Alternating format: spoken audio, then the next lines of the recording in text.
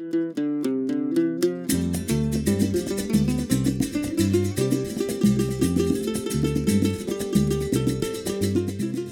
are Nopal Queens, three amigas living in Sacramento, California, passionate to support communities of color that intersect with mental health issues. All right, welcome back. This is Nopal Queens with episode number 5. We're excited to share with you our collaboration with La Gente podcast. La Gente started with one goal in mind: to create a platform where all people of color can have a voice and where all people of color can find a community. They aim to bring on guests of all colors, of all races, and of all genders to share their narrative on La Gente podcast. They discuss topics that concern people of color in their communities, such as women in the LGBT community, and have covered topics such as immigration, young mothers, education, rape culture, and so much more. We collaborated with Ashley and Edgar from La Gente podcast to answer questions from the Latinx community regarding mental health. We hope you enjoy. Yeah, so I just want to start off with the very first topic that we'll, dig into, which is toxic masculinity in POC communities. And it's pretty much how do we deal with toxic masculinity, machismo, and without disrespecting our families. And I want to really talk about this because in my episode when I was here at the podcast, I talked about coming out to my family recently. And my dad is very machista, but has progressive views. When I pretty much came out to him, it was very like, no, like, that's not you. Like, just turn off that switch. And I'm like, I can't like do that. Like, that's not possible, And I've seen this a lot in many other people and other folks of our heritage. I hear it a lot of guys just being like, I just can never literally tell my parents I'm attracted to somebody else because of machismo. So how do we deal with that in our communities?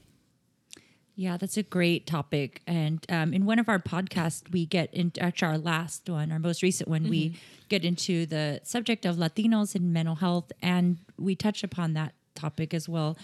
So it's important to define what toxic masculinity is in this conversation, just so we know what we're all talking about. For us, we think that the term is used to describe a very narrow prescription of certain behaviors to define manhood. And it's unrealistic for men to live within this narrow one-size-fits-all prescription. So that's where the word toxic really becomes the functioning part of that phrase, because the toxicity lies in the acts of men who engage in behaviors to appear masculine. And so often those behaviors are sexual or physical violence, aggression, or using the feminine identity as a measurement for how weak someone can be.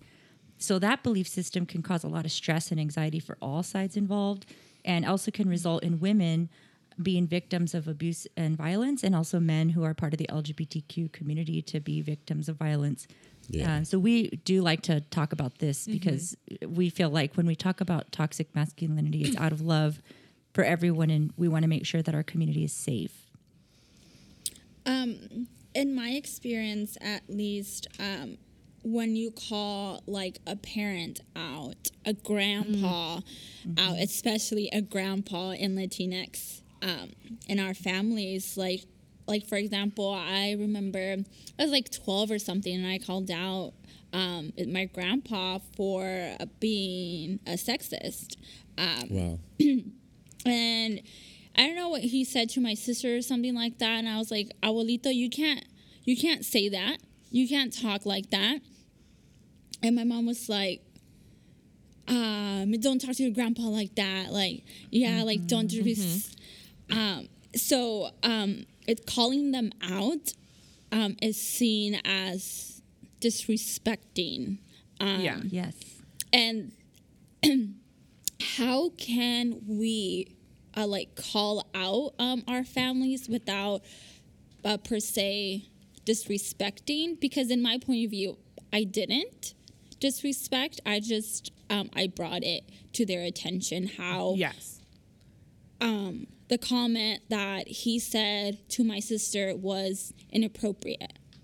Gotcha. So this is La Luna, and I have similar experience with this with my dad. And so it took a lot of work, but it kind of goes back to the foundations and basics of therapy or just mental health in general, and it's communication and how we're communicating. So our Latinx families, it's when we call them out, quote unquote, it's asking them to accept a vulnerability or to accept a flaw within themselves or how they were raised. And it's intergenerational. It's beliefs, culture, systems, things that have been passed down through generations. So what we feel is offensive, being a more progressive group of individuals, they don't see it that way. So I really had to learn, how do I communicate, what I'm feeling? So I would respond with the primary emotion, which is yelling, attacking, insulting, or being aggressive with my language and my words, when really my secondary emotion was saying, I'm feeling vulnerable, I'm feeling hurt, I'm feeling scared.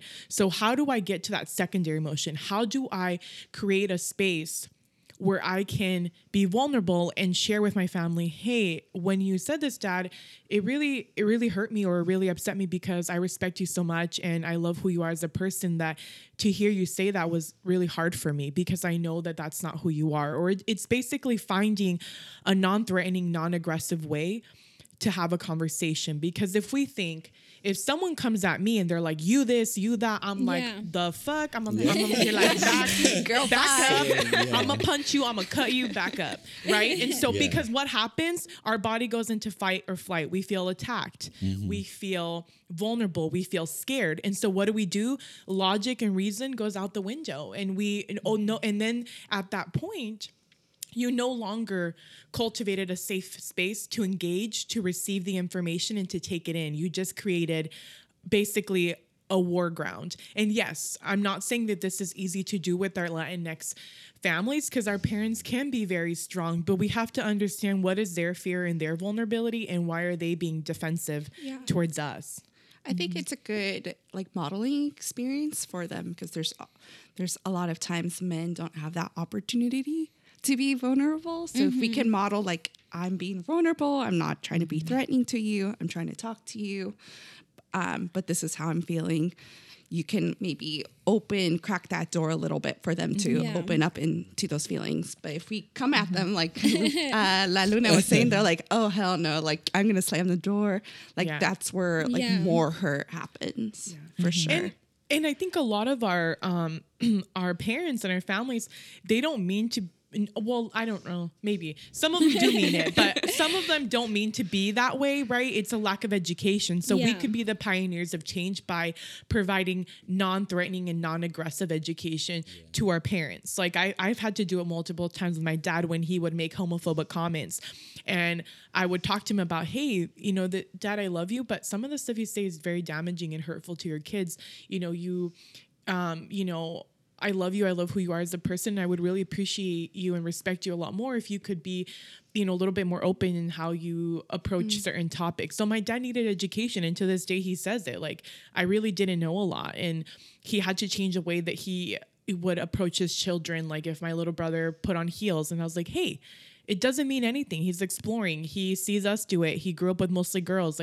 And having to provide that education for my dad made a difference, and it made him more susceptible to want to hear it because it wasn't threatening or attacking. And that's not always going to work, right? But if we're all escalated, then everyone's already at a loss. I love that. And then I noticed as well how in your example you said, I feel, instead of, hey, abuelito, you are. So exactly. Yeah. It's changing that narrative. Right? Yeah. Yes. It's the very foundation of when we speak to people, communication is always a foundation, and communication is, if it's not there, it's what can lead to misconceptions, to attacking, to, hurt, because there's so much there that isn't being talked about. And so it's how do we get focused on ourselves and express ourselves without attacking the other individual? So iMessages are huge. They're kind of like the foundation of communication. It's direct communication, because if not, then we're all human and we all have distorted thoughts. You're like, oh, what did that look mean? Or why did they do this? And we kind of warp what reality really is, as opposed to we could have just had a 5-minute conversation about this and we would have been fine. Yeah. And in the moment too, when you talk to males and maybe they share something that's vulnerable, you can always reinforce that in the moment. I'm so glad you shared that with me, because I know my father has a little bit of an issue with that. And we'll always go to like, but I'm fine. It's just, you just keep going. And I'm like, yeah, but it's okay if we talk about it for a little bit. I really like having this conversation with you. And I think that has helped my dad to separate a little bit from those added layers and beliefs that he has internalized. So I try to go the behaviorist route. And then right when I see a male doing something that's really good and anti-toxic masculinity, I try to praise Praise that the crap right out of away it. and say like, Girl. that's dope good. of you to be That's open good. with that. Get Yeah. that labeled praising. Yeah. Get Yeah, that label exactly. praise. Or I I do like it with that. or I do it with my dad. Like, hey, Dad, thank you so much for trying. I know it's hard for you to be in the U.S. and to have to adapt or to think a certain way, but gracias, Papa. Like, I appreciate it. And so, and then I noticed that it sparks a little seed, and they're like, ooh, I kind of want to keep going Yeah. because my kids are proud of me, kind of thing. That's good. It's appreciating the little things that will later on take a bigger impact.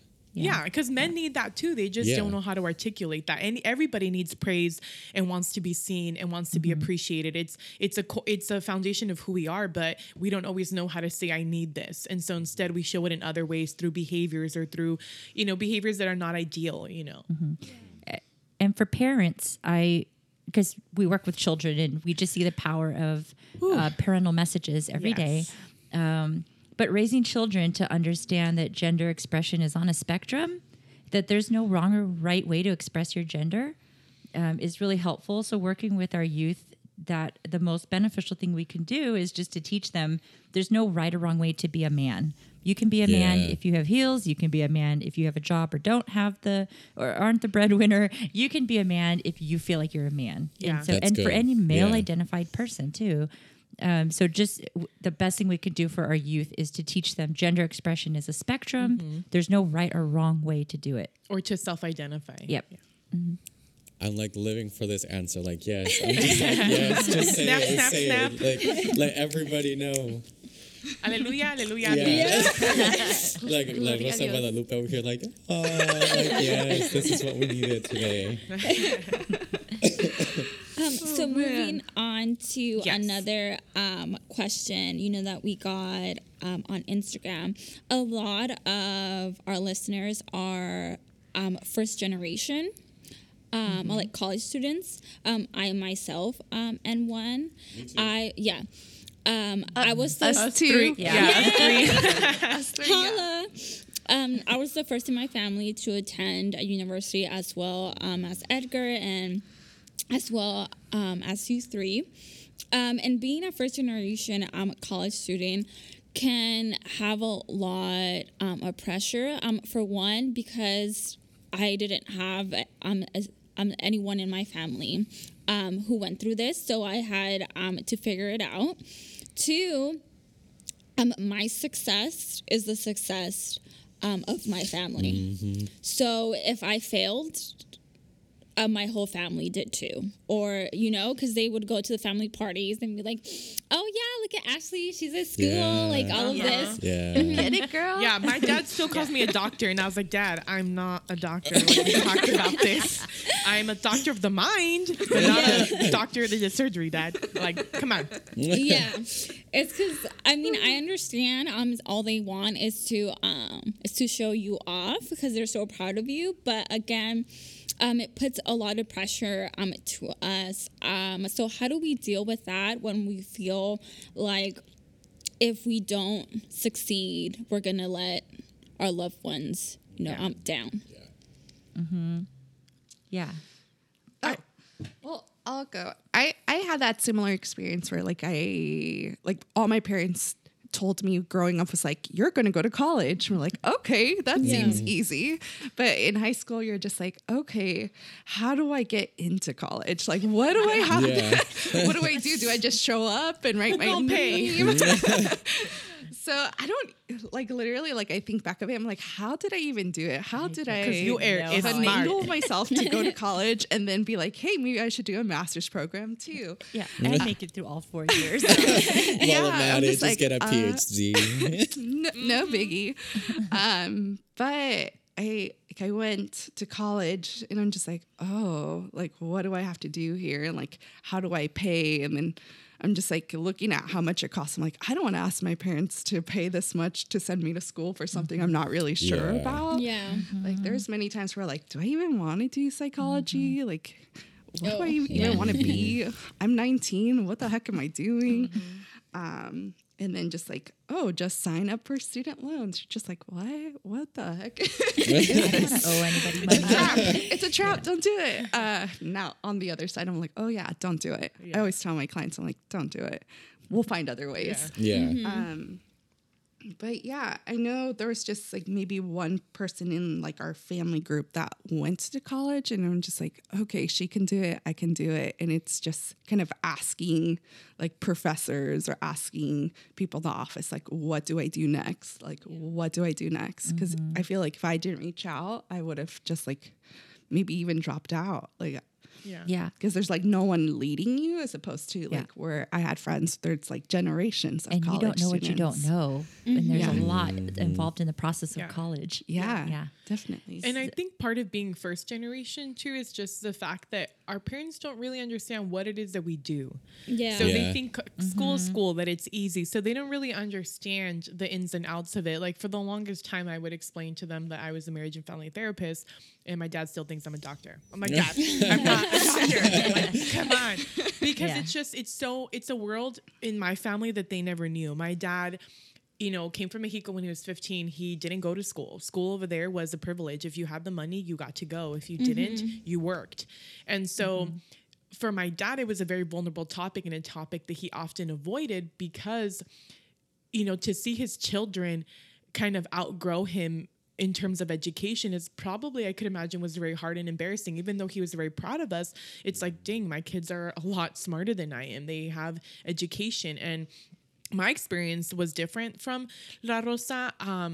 Education, not that it wasn't important in my family, but it wasn't emphasized in my family because my family was always in survival mode, leaving their country, having to provide. And so working was a priority in our family. And not that they didn't value education, that was just the conversation. So navigating that, I think it was also because of that, it was also kind of a gift because as all of us as first generation, college students, it really showed our resiliency and our resourcefulness. It's like, if we wanted it bad enough, you bet your ass we were going to find free money. We were going to find who to hit up, how to get there. And along the way, yes, we, had ups and downs and things didn't work out, but then we also got to be the change for the generations behind us that, had access to this information because of us. So what our parents couldn't give us, we were able to give to the generations after us. And I think that the college, there's two parts of this experience. One is just really exciting when you find out that you're going to college. But two, it's often the way that families break into the middle class and beyond.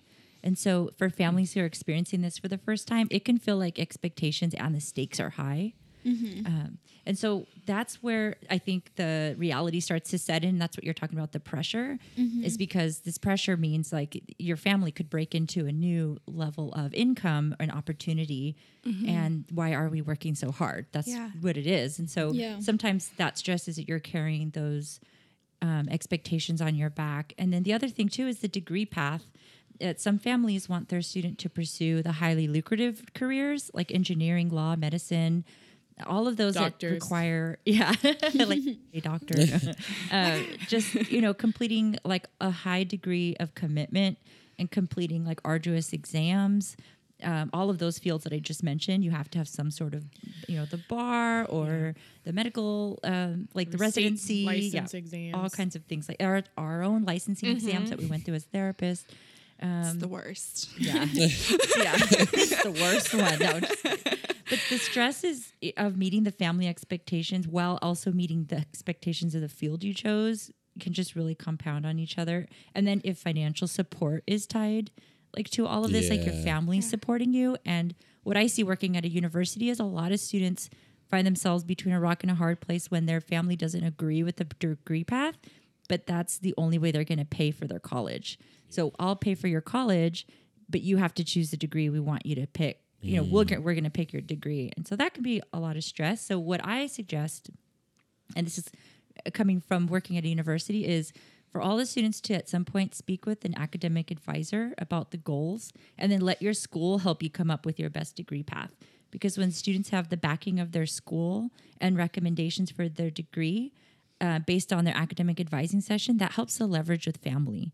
So it's one thing to say like, yeah, Dad, I really get it. I guess I could do medicine or law, but my academic advisor told me that, you know, this path is going to be better based on my performance so far. And a lot of families see the school as an authority and do tend to fall back on what we've chosen. And I have worked with so many families and students and trying to explain to parents, there's so many ways the student can go with their degree. The degree is only the beginning. So let's not get too caught up on what degree they're choosing.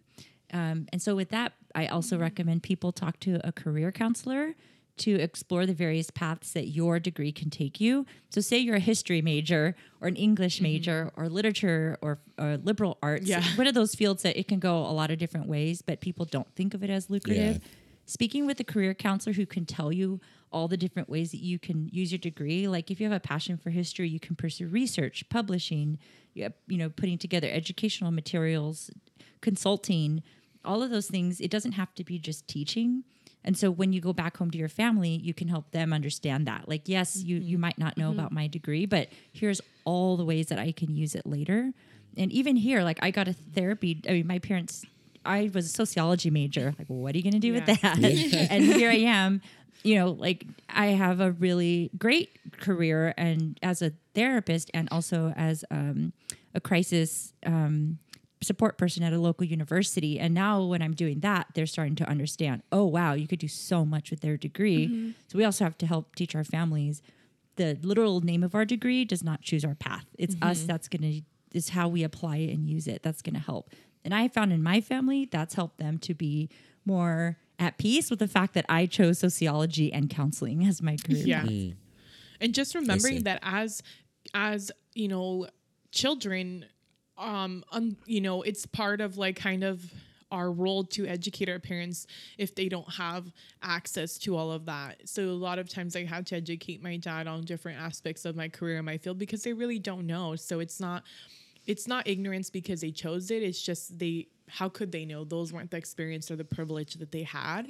And so really kind of providing a space to have these conversations. And I mean, also if you feel safe in your capacities, one of the main things I noticed from this conversation is, well, how do we tell them how we're feeling? Yeah. And so I would tell my dad, I had conversations with my dad about how proud I was to be his child and how, I would give anything to give him his American dream, and talking about, how hard that was and how scary it was, and allowing myself to be vulnerable with my dad and my mom really changed the way that they viewed my education because they didn't realize how much pressure. And I use metaphors and I use ways to connect it. Like, Dad, when you came at 15, I bet you had the whole world on your shoulders because you were financially responsible for 12 siblings back home, that you had to sponsor to bring to the US. I imagine that was terrifying and hard.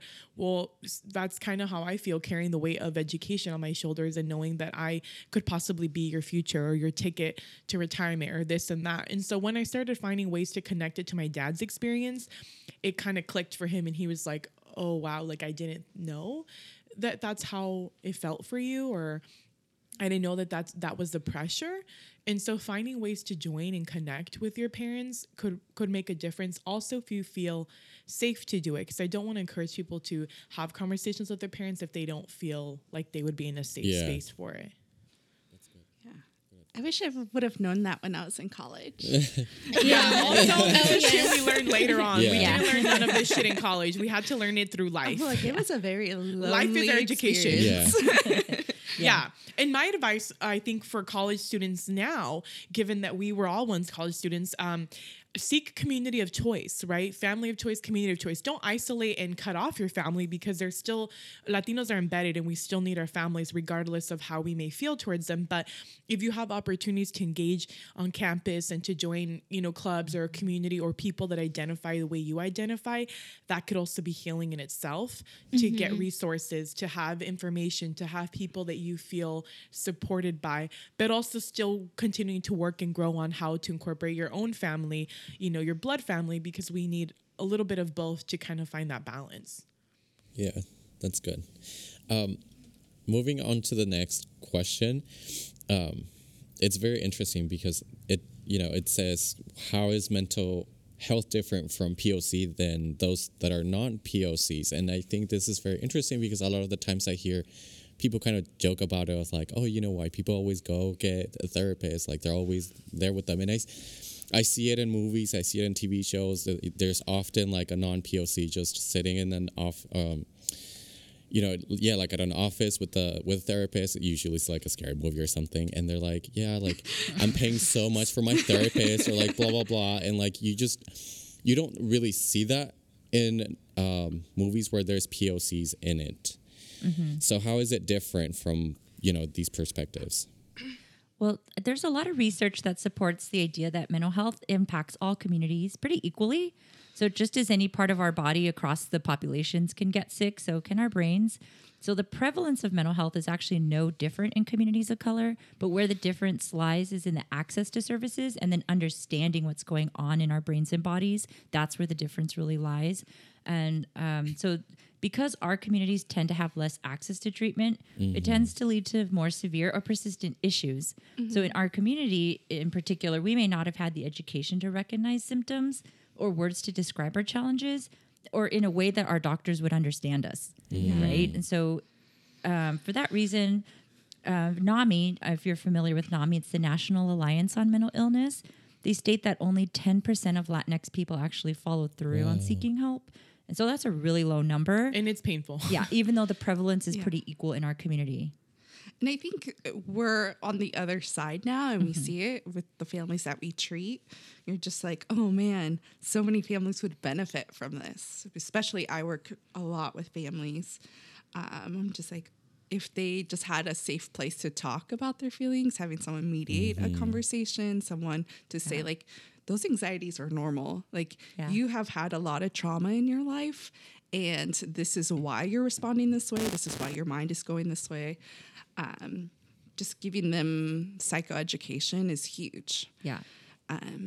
One of our podcasts, we actually talk about this. Yeah, definitely. Right? And how the access to treatment has really impacted the outcomes of how severe some of our symptoms can be or become, but also that we sometimes will lean on, and this is actually from one of our podcasts that we cover, but we were talking about how some people start to lean on their faith community or friends and family, but then on the other side, they can lean on alcoholism, which is really prevalent in Latinx communities, right? Or drugs or other things like that. And so it can go either way, but the access is definitely something that makes our experience different. Mm-hmm. And there's nothing wrong with using like holistic forms and things like that, but that's also why, like, as Nopal Queens, a lot of Latinx therapists in the community, specialize in holistic healing as well as therapy, so that you have the cultural competency, and you also have the facts and the information, what's physically going on with your body. So that's a powerful thing, because you are cultivating a space that fits that individual's needs. So if they're faith-based, if they're holistic-based, then how do we incorporate that into your experience and your evolution, and how can we support you with your presenting issues or with your challenges? I think it's also hard maybe going to like a clinic or a therapist's office and it's someone from a different culture, and you're like, are you even gonna understand my experience? I had that experience, and I know I shared it in our podcast, where I went to a therapist and I was like telling her all this family drama, and she's like, well, just stop talking to them, just cut them out, you don't need them. I'm like, you don't understand. We're Latinx. That's not an option. That's not gonna work. And that's not gonna it's work. a growing field, and I think as more Latinx people are going to college and seeing that there's more opportunities, we're kind of penetrating this like professional fields. But it's going to take a while to kind of really see a difference. Mm-hmm. Yeah. Mm-hmm. And pretty much this question lays the foundation of why Nopal Queens exists. Yeah.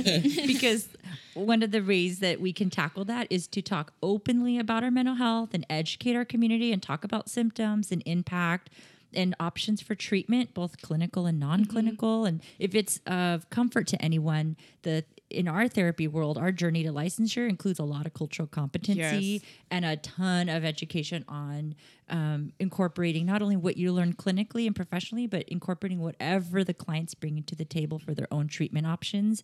So you want to always incorporate both. So if the therapist is well trained, they're going to actually honor all kinds of modalities that you've brought to the table and try to fit, see where they will fit into your treatment plan.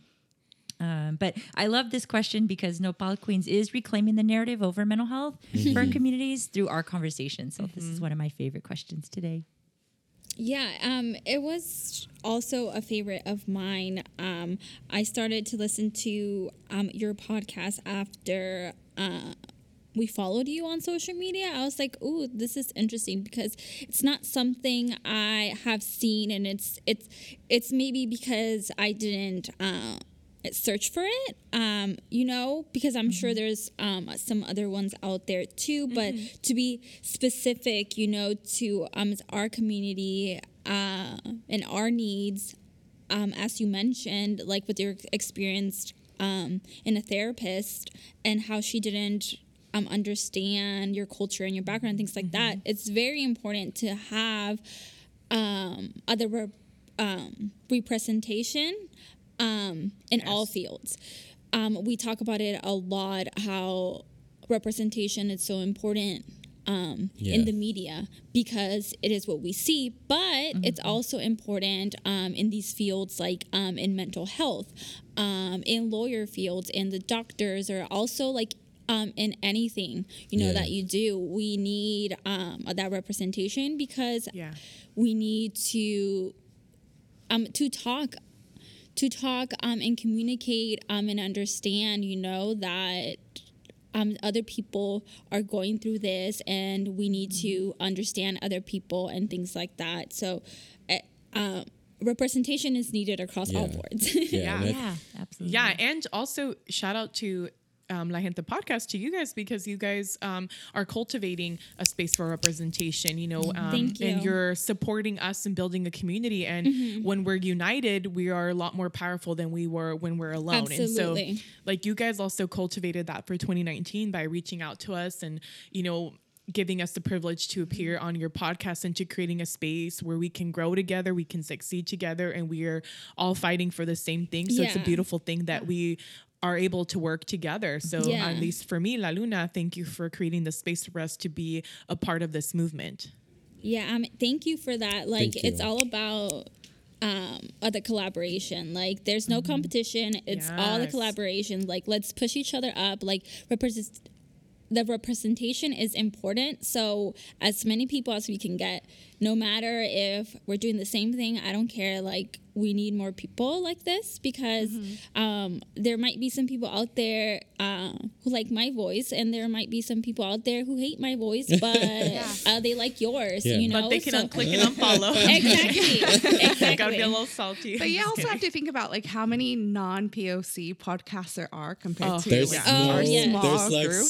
almost none. There's hella. Yeah. If you go on Stitcher, on Apple, there's like another one. And you're like, I'm where are like, the people why of color are at? we Yeah. trying to bring each other down? We should be building each other up. Exactly. Yes. Exactly. I agree. We're all about love and 100%. community. Yeah. Thank you again for agreeing to come on and to discuss these topics. Another question I thought about was how can we help a friend who is dealing with some mental health issues? Is it best to keep on reaching out, or should we let them be for some time? Like, what is the best approach, or does it vary depending on the person? It's a very complex question. Yeah. We're going to do our best. I think it's the reality is like we are complex people. We're not like just like cover, and we're just like, oh, you're sad. Let me help you do this. And so there's so many layers to it. There's no flow chart to your yeah. friend. Yeah. I think being a support is awesome and hearing is great, but then you also have to know that you have to have healthy boundaries, and you're like, I can't fix this person. I can't like try to find the source of their pain or try to fix their pain. We can just be in support and be like, man, that sounds really tough. Like, and kind of brainstorm, like, do you think you need to see a therapist? Do you think you need to see a doctor? Kind of referring them to different professionals or someone who can help them guide a little bit better. Yeah. Maybe a school professional, different ways. Some of my go-to for whenever somebody's really going through something is I always try to thank people for telling me what's going on and then just try to listen. I don't know that we listen a lot. What we do or can tend to do is listen, but we're also at the very same time forming our magic bullet statement. Like, okay, I'm going to say something to you that's going to completely turn things around. Yeah, and then you're no. going to get all this wisdom from me, and then I'm going to help you. Yeah. Like, we put a lot on ourselves in what we're going to say back to people who are going through it.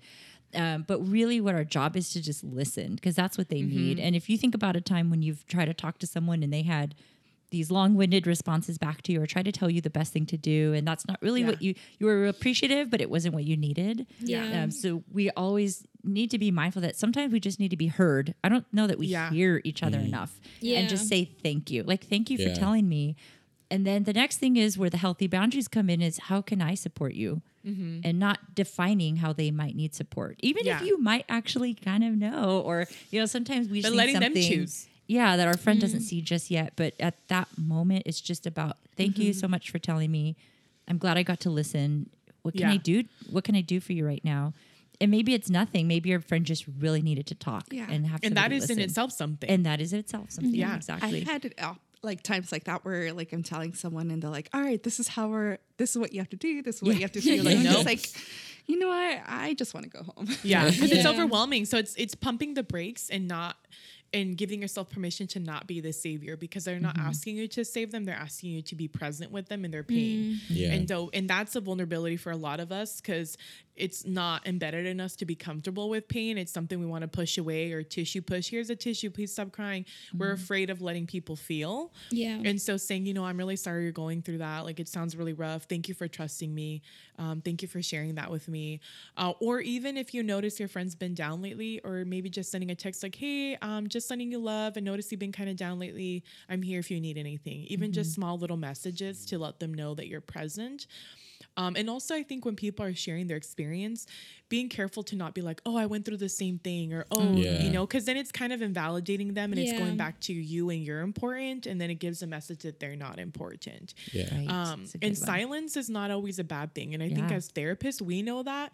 And there's times where I thought I didn't do shit in therapy. And I realized like all they needed was to have someone that genuinely listened. And sometimes we have our own agenda of how we need to save or help.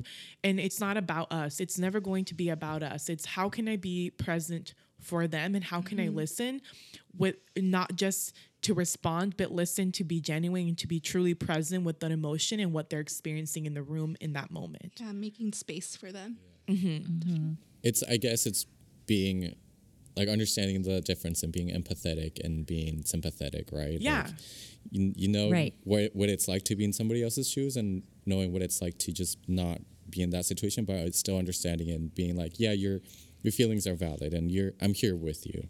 Yeah. Yeah, and that it's not your job to have that magic wand statement. Yeah. That this is new to you, but it's not new to that person. That person has already been doing work in their head 24/7 around this. Yeah. They just need to get it out. Yeah. And that you could do the best by the silence and the listening and the thinking. Yeah. You don't, and that in itself can be just as effective as you trying to find the perfect response. And also kind of like a golden rule that I use just in general when I'm working with clients is when I think about sharing an information or a comment, I ask myself, am I sharing this comment or information to help them or to help myself? So is it because I want to make myself feel good, because I want to pat myself on the back and give myself a gold star? If that's where I'm at, and then I wouldn't ask it, or I wouldn't give that comment, because I it's like not for that. them, it's for you.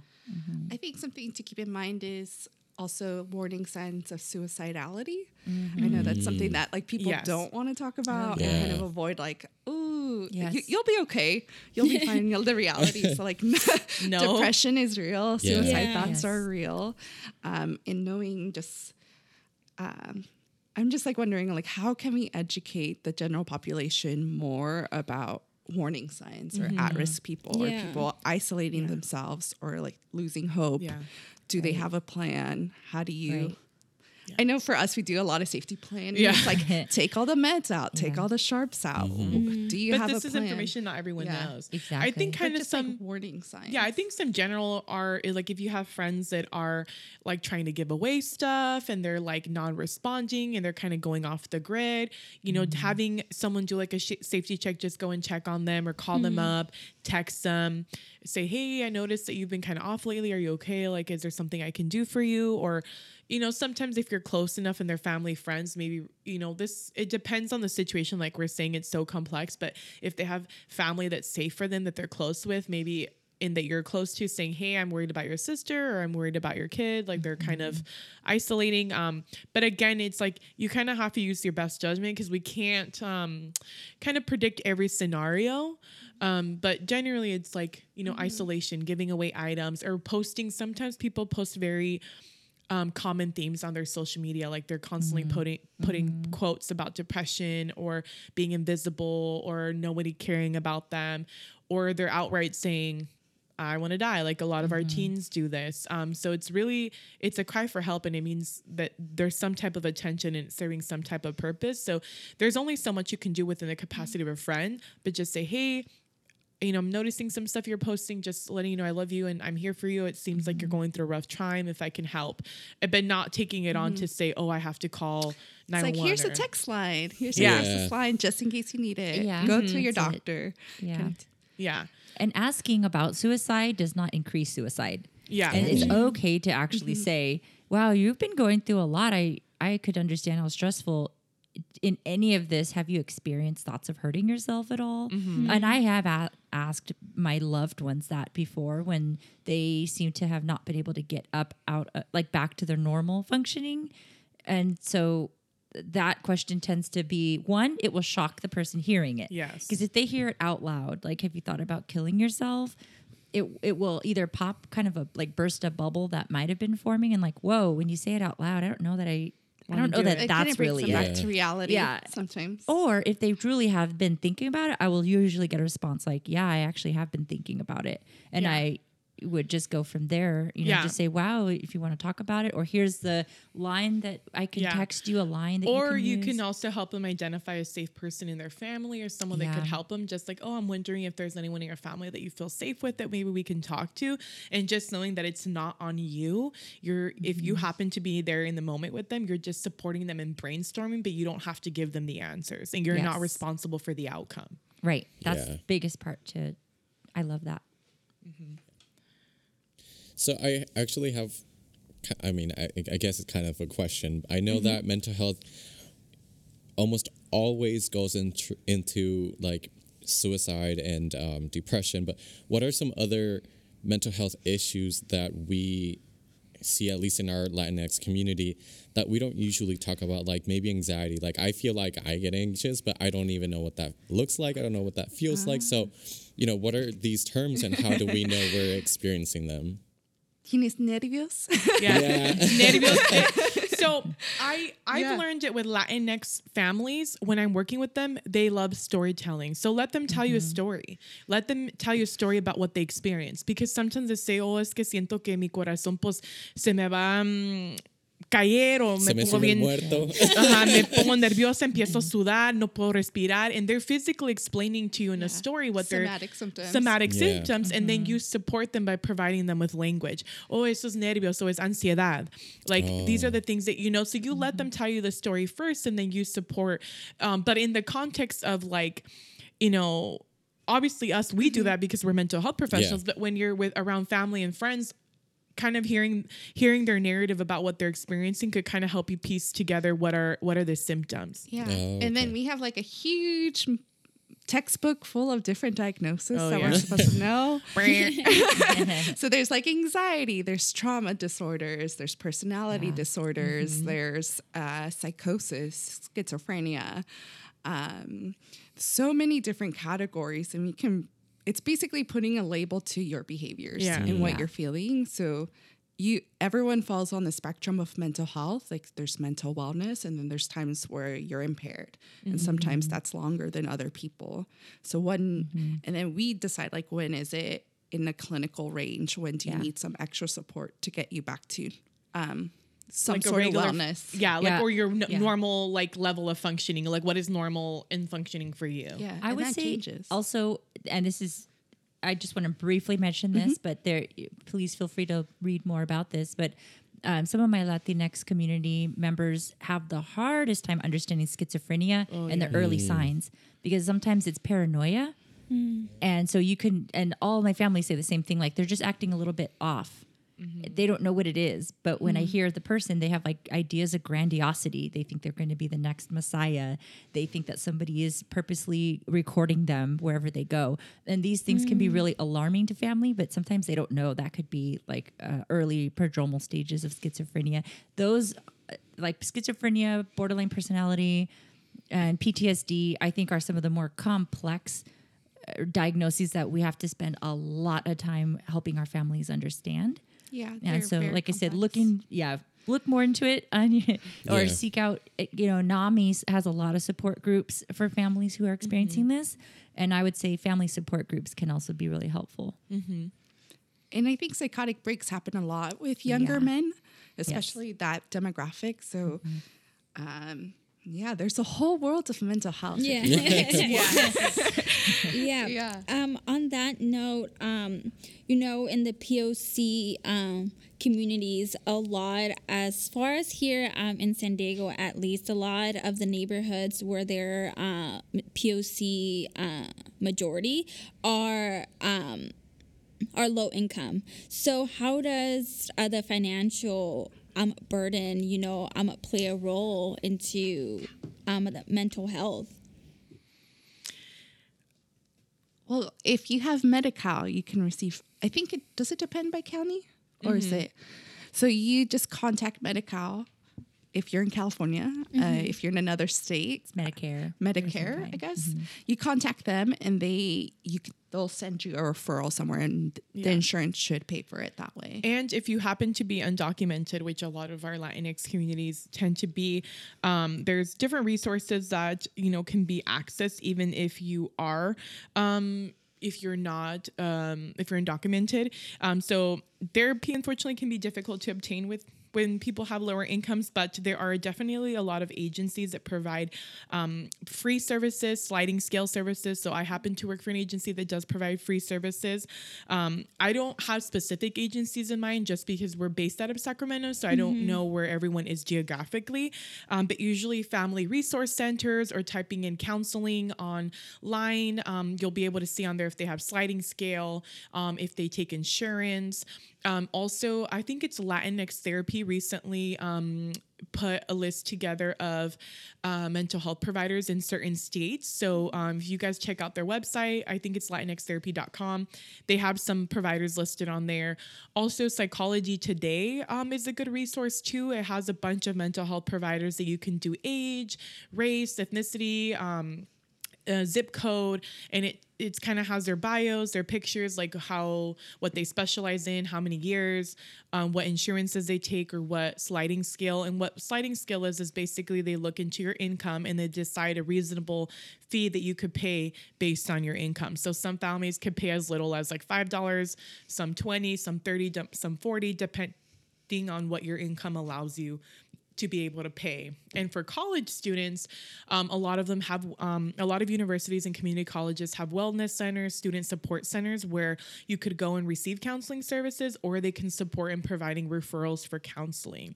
And then for high school students, because mental health is becoming such a huge thing among high school students, they usually have social workers or therapists staffed there, where they can do brief check-ins or brief therapy, or group therapies. There's a lot of group services in high schools, or they should be able to be equipped in providing referrals out, and they'll know like local agencies and resource centers. And there's another one for employers. Not everyone offers this, so you would have to check with your HR and see what services they offer. But some of them offer EAP, which is employee assistance programs that offer like therapy, like 12 sessions or short-term therapy for certain issues, so like depression, anxiety, or even work-related issues. And it's usually short-term, and it's covered by your work through like the insurance that your work provides. So if you are in a privileged place where, you have benefits and stuff with your employer, you could probably look into see if they offer EAP services where you can get free therapy. And your local NAMI group will have lots of group therapy and recovery options. Yes. What's NAMI? The National Alliance on Mental Illness. And it's an online database, so you can search a zip code, and there's a bunch of information on there as well of local areas that you can seek services and support. Those are all free. Google is a great best friend. Yes. Like Latinos who is lunch your say, friend. Google it, loca. I know. I was gonna say. I'm like, oh. Shout out to them. Thank you all for coming on. I did learn a lot, and I'm sure that our audience is going to learn a lot. But where can we find you? Like on social media, on your website. You can find us on Nopal Queens podcast on Yes. Instagram. We're on Facebook. We're on Twitter.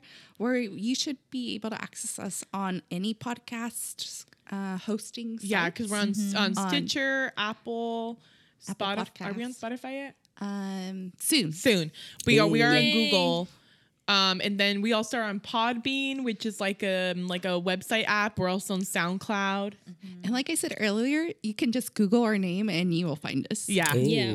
I think that's we're the good. only Nopal Queens out there. Five Queens with a WKWEENZ. Queens. Yes. Love And we it. are- Yes, because on people Apple. will look for us and like I can't find you. And they're like, "Are you spelling it Queen?" And you're like, "Oh yeah." Special and unique. That's- Yeah. So Yeah. And I'll add your handle in the show notes, as well as the resources that you mentioned. I'll add all of that in the show notes, so our audience and your audience could find it. I do want to ask one more thing, just like as a takeaway. No, too late. Oh, okay. You're like rude. shut down. Go What ahead, would- Edgar. Thank you. What would you guys say it's one of the takeaways that our listeners should take from this mental health topic? What do you think? I want one from each one of you. So three different takeaways. So I think the first takeaway is that mental health can happen in any community. Our community tends to have less of an understanding. And so just being open and educating yourself more so that you have an equal opportunity to work through some of the challenges that other people also have the opportunity to work through with resources and support, that we all in our Latinx community deserve the same support and we deserve the same opportunity to have a healthy life. And so please tap into that empowerment and get yourself educated so that you have the same opportunities anyone else does. Thanks, La Sirena. Thank you. This is La Rosa. I would say reach out if you're going through something. Talk to someone. You don't have to share everything, but you can say like, "I'm going through it," and just asking for support, whether it's someone at school, work, in the community.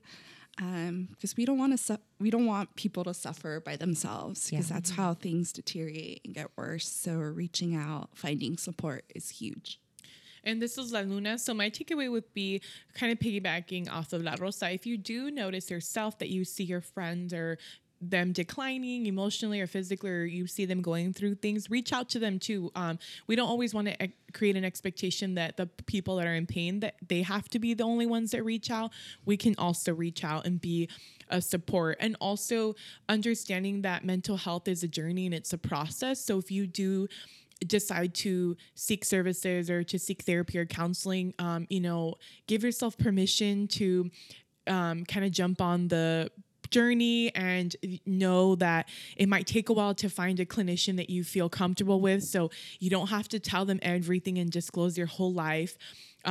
Give them bits and pieces of maybe what you're currently going through and see if they fit for you. So kind of when you're in the process of finding a therapist, it's kind of like shopping. So you have to find Like dating. Yeah, or dating. Yeah, you're like swipe left, ooh, swipe right. Never again block. So find a therapist that connects with you. And sometimes our Latinx community, they don't know that they have rights when they go to therapy. They think that they just have to work with you because that's who they got, or they don't have choices. No, you always have a choice. If a clinician doesn't work for you, if you don't fit, connection and therapeutic relationship is a foundation. If it's not there, swipe left and keep going and say, okay, thank you for your time. I would like next. to, thank you next. And keep looking. So don't just settle. And also know that Latinx therapists are out there. We are coming. We are here. We're hoping that our field will grow more with representation. So have patience. Some of us are hiding, but if you find us, great. And if not, then search around and find maybe other POC providers that understand your culture, align, or even a white therapist that is making attempts to understand and has done their education and, and is not harmful to you. So just, go through the process and give yourself permission to swipe and say no. Snap, snap, snap. Yeah. That was very powerful. I felt that. And fiend. Just kidding. Mic drop. Yeah. Yeah, thank you again for coming on. And if you would like to reach out to them, you can do so on Instagram. Just send them a DM if you want to hear more, and follow them on social media and their podcast. Their podcast is great, and it has a lot of information, a lot of knowledge for us in the POC communities. Thank you again for coming. Thank you so much. Thank you. It was such an honor to have you guys. Yeah. To have you all First folks. collab for us of 2019. Yeah. Woo! Us too, yay! Yes, queen! And everyone, continue listening to La Gente podcast because Yes. they are amazing. Yes, So, thank you. There's your Listen plug. to all of us online. Yeah. yes. Binge listen to all of us. Yes. Yeah. Well, thank you again. Thanks for listening. If you are, follow us on social media. We are on Instagram, on Twitter, and on Facebook. And you can listen to us on Spotify, on iTunes, and on Google Play. Thank you again. Thank you all. Bye. Bye. Bye. All right, that was our interview with La Gente Podcast. Follow us on Instagram and Facebook as well as follow La Gente Podcast. Also tune into all of our episodes and share with a friend. All right, adios, amigos. Bye.